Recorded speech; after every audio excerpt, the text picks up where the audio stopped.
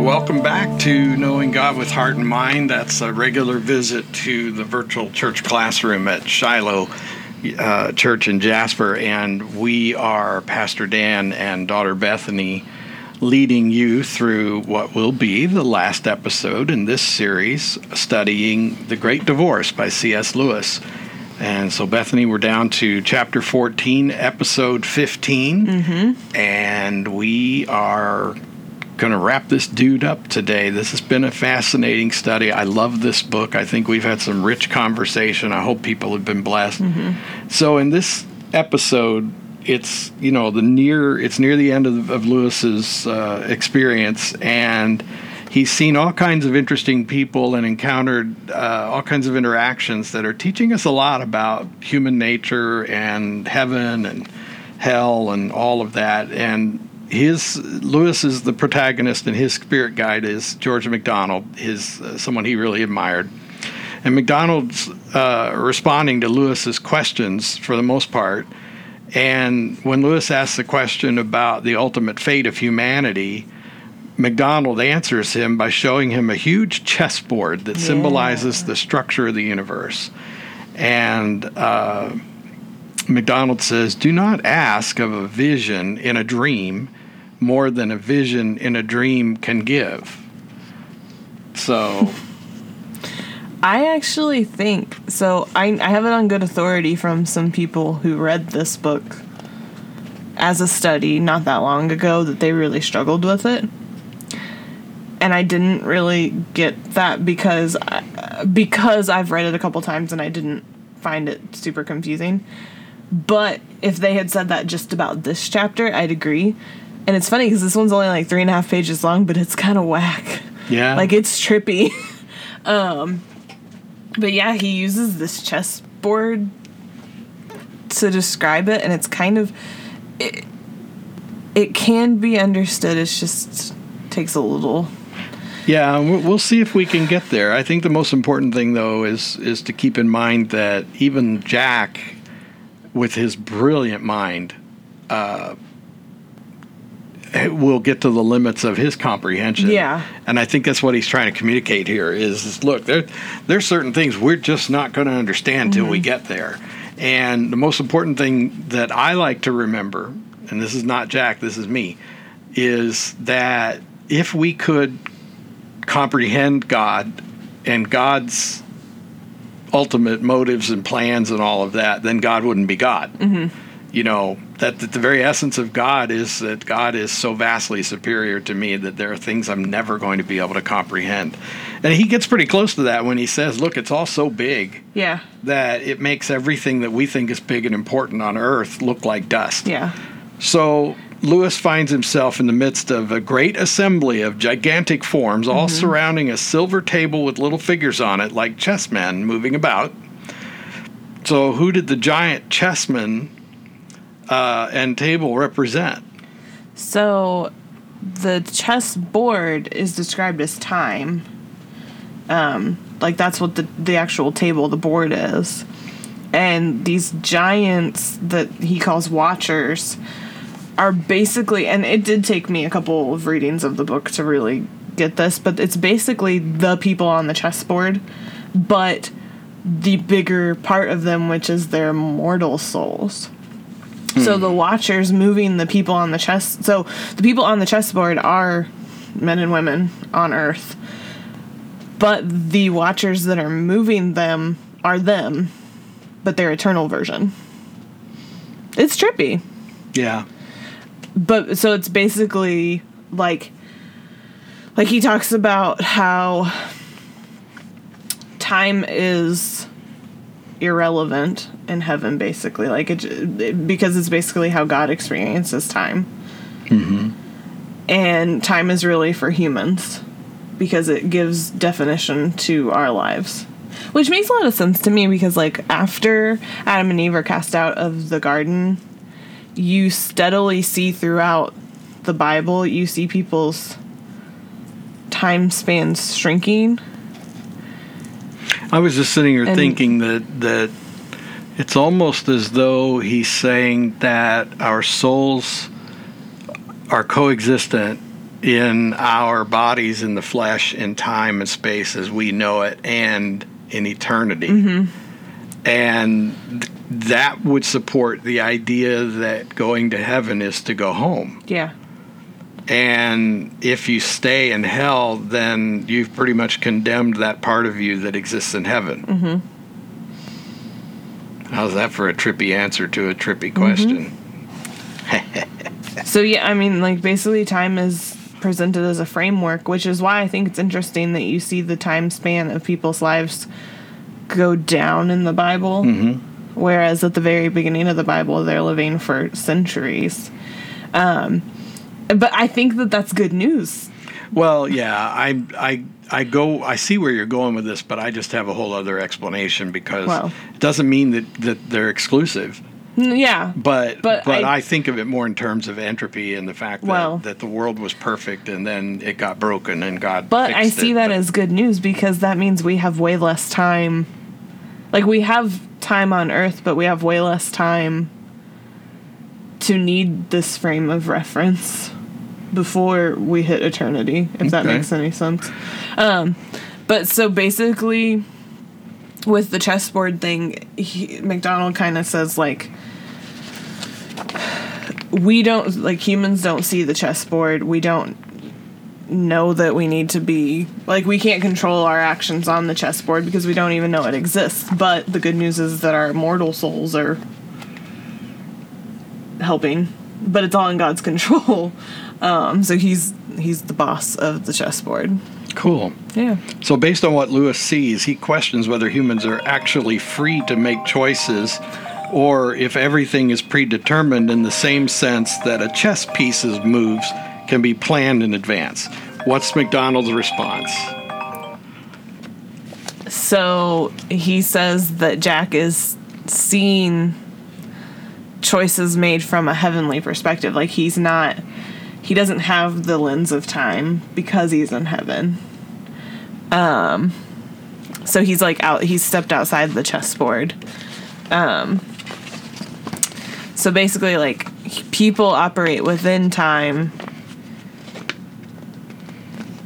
This is like the question from the last chapter, because it's basically like people operate within time, so they have free will.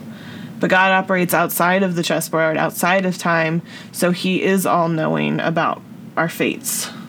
But I don't like the word fate. I've always tried to describe it this way, and this is flawed because just like any analogy for God is flawed. You know, when you try to explain the Trinity, there's ways, but you're trying to describe three things that are that are distinct and separate yet one, Well, this is like that. So my analogy is that if I'm flying in an airplane at 25,000 feet, I can see large spans of Earth.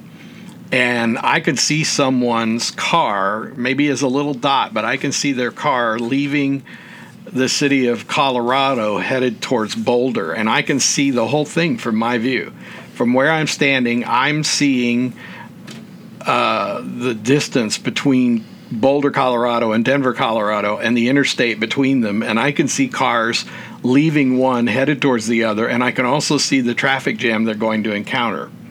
I can't intervene, or I won't intervene if I could. So I can only hope, as I'm watching, that somehow they get the idea that it would be good to get off at this exit and find an alternate route. And so that's how I choose to look at it. It's like, from God's point of view, he can see our entire life.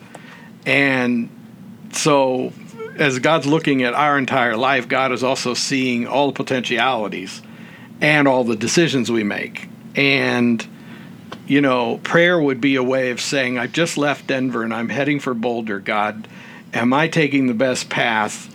Would you be inclined to give me indications of what I could do that would be a better path? Whereas you could leave Denver and say, I've got this. I don't need God's help or anybody else's help. And you get lucky sometimes and make a good choice, or sometimes you end up stuck in the traffic jam or in the wreck. So that's kind of how I do it. It's not a perfect analogy, but it kind of explains how God could leave us with our free will and yet still know before we do what we're going to do. And so, yeah.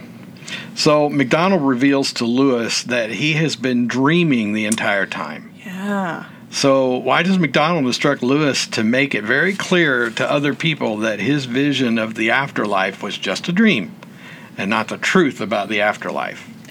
Yeah, because he doesn't want Lewis to, like, again, I think it comes down to pride. Because he doesn't want Lewis to go back and be like, well, I know all about heaven. And, like, make a profit off of it. Because he mentions these two guys, Swedenborg and Vale Owens. I'm really glad our study author has who they are, because I didn't know who they were. But Swedenborg, it says, was a Swedish scientist and theologian who claimed to be able to freely visit heaven and hell. Mm-hmm. And Vale Owens was a clergyman of the Church of England who claimed psychic abilities. Mm-hmm. So basically, MacDonald is saying, I don't want anybody like that. Ain't nobody like that going to make it here.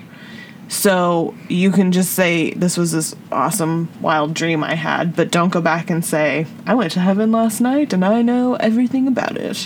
Because that will get you in big old trouble, especially if you try to profit off of it. Yep. Yep. So. That's cool. That's cool. So why is Lewis both surprised and terrified when the sun begins to rise high in the east and he hears voices singing, "Sleepers awake"? What is his sense of urgency? Well, so he's been, through the whole dream, he's been thinking that he's come from the Greytown and he's one of the ghosts. Mm-hmm. So when the light is coming, he's thinking that he's not yet. He doesn't have that resplendent glow yet. Right. So I think it's basically him recognizing that he's not one of those spirits yet. He hasn't been redeemed yet. Yeah. And he feels the need for that. So I gotcha. That's cool. That makes him feel like there's a big sense of urgency. So using Ephesians 5:13-16 as a reference, what is the significance of the sunrise from both a literary and spiritual perspective? Well, it says, but everything exposed by the light becomes visible, and everything that is illuminated becomes a light. This is why it is said, wake up, sleeper, rise from the dead, and Christ will shine on you. Be careful, then, how you live, not as unwise, but as wise, making the most of every opportunity, because the days are evil. So, I think, like, the whole wake up, sleeper thing, he's literally about to wake up from this dream. So, from the story point of view, that's about to happen. And that he's not done. Like, he's got steps to take, because it's kind of at this point gives you like a Christmas Carol vibe. Like, he's been visited by the spirits and now he's got to wake up and make a change, and he's ready.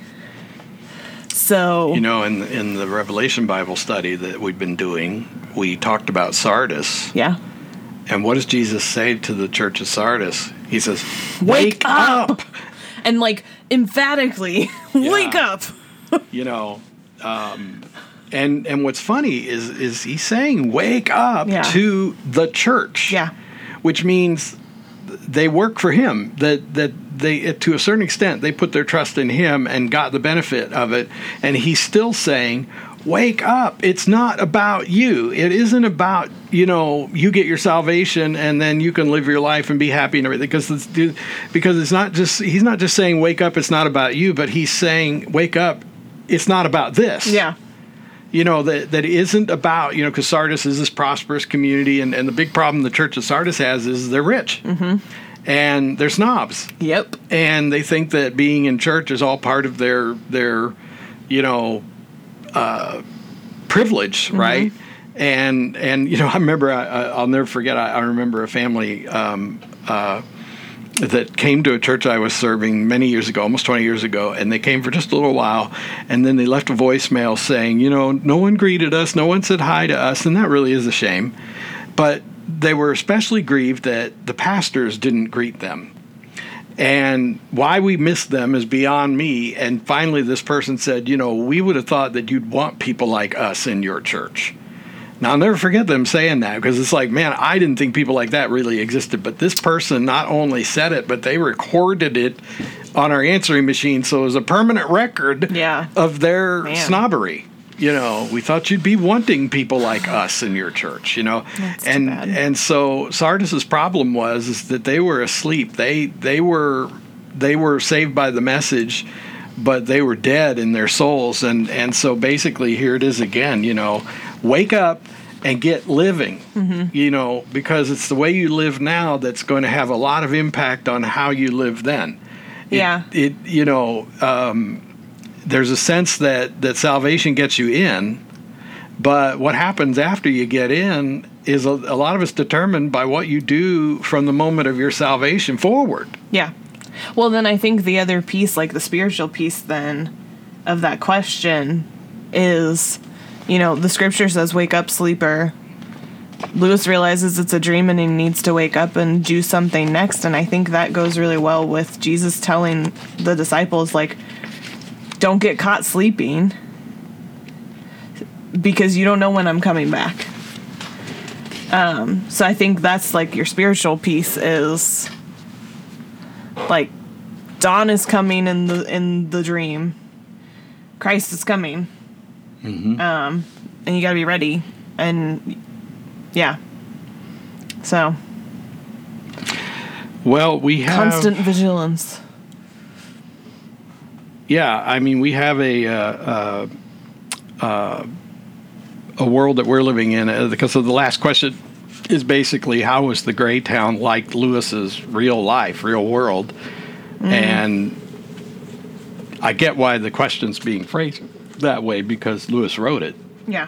But I would say, you know, how is the gray town like real life? You know, because an awful lot of us, and I do think that that's the very gist of this whole book, is to say, if you choose to live as though you think this is all there is, or that you choose to live as if this is more important than where you're going, or that you're more important than what you're becoming. I mean, you know, it really is sort of an egocentric, flesh-centric existence versus an God-centric existence and a heavenly centric existence, you know. Well, I think it's really interesting that throughout the book, you kind of get this idea that both heaven and hell can maybe look like a continuation of life on earth. Yeah. For better or for worse, depending on which direction you've gone. Kind of depends on what you think is more important.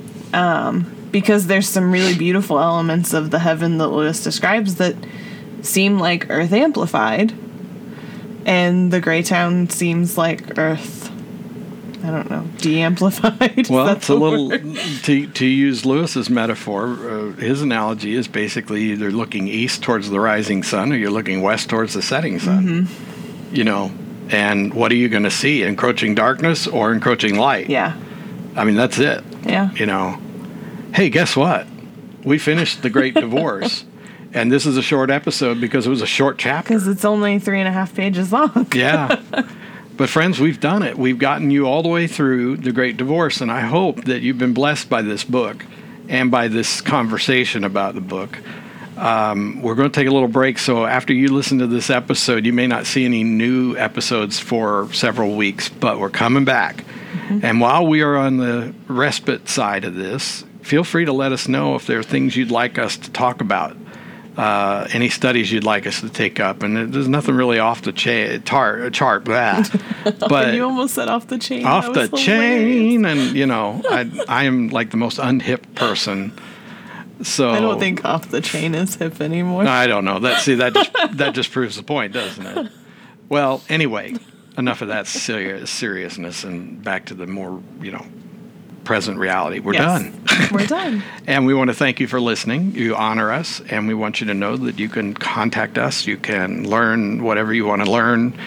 Just start with Shiloh's webpage. Just go to shilohjasper.org. That's SHILOHJASPER, shilohjasper.org. And from there, you can do all sorts of things. We're always updating it, and there's also all sorts of links right there that you can look at. the current sermon series. There's a link to the live online programs that we're doing. In the menu section, there's all kinds of things. You just search the website and you'll be well set. And if you are so inclined, we'd love for you to drop us a line. But we want to thank you for going through this series with us, and we ask that God blesses you in all things. See you later. Bye.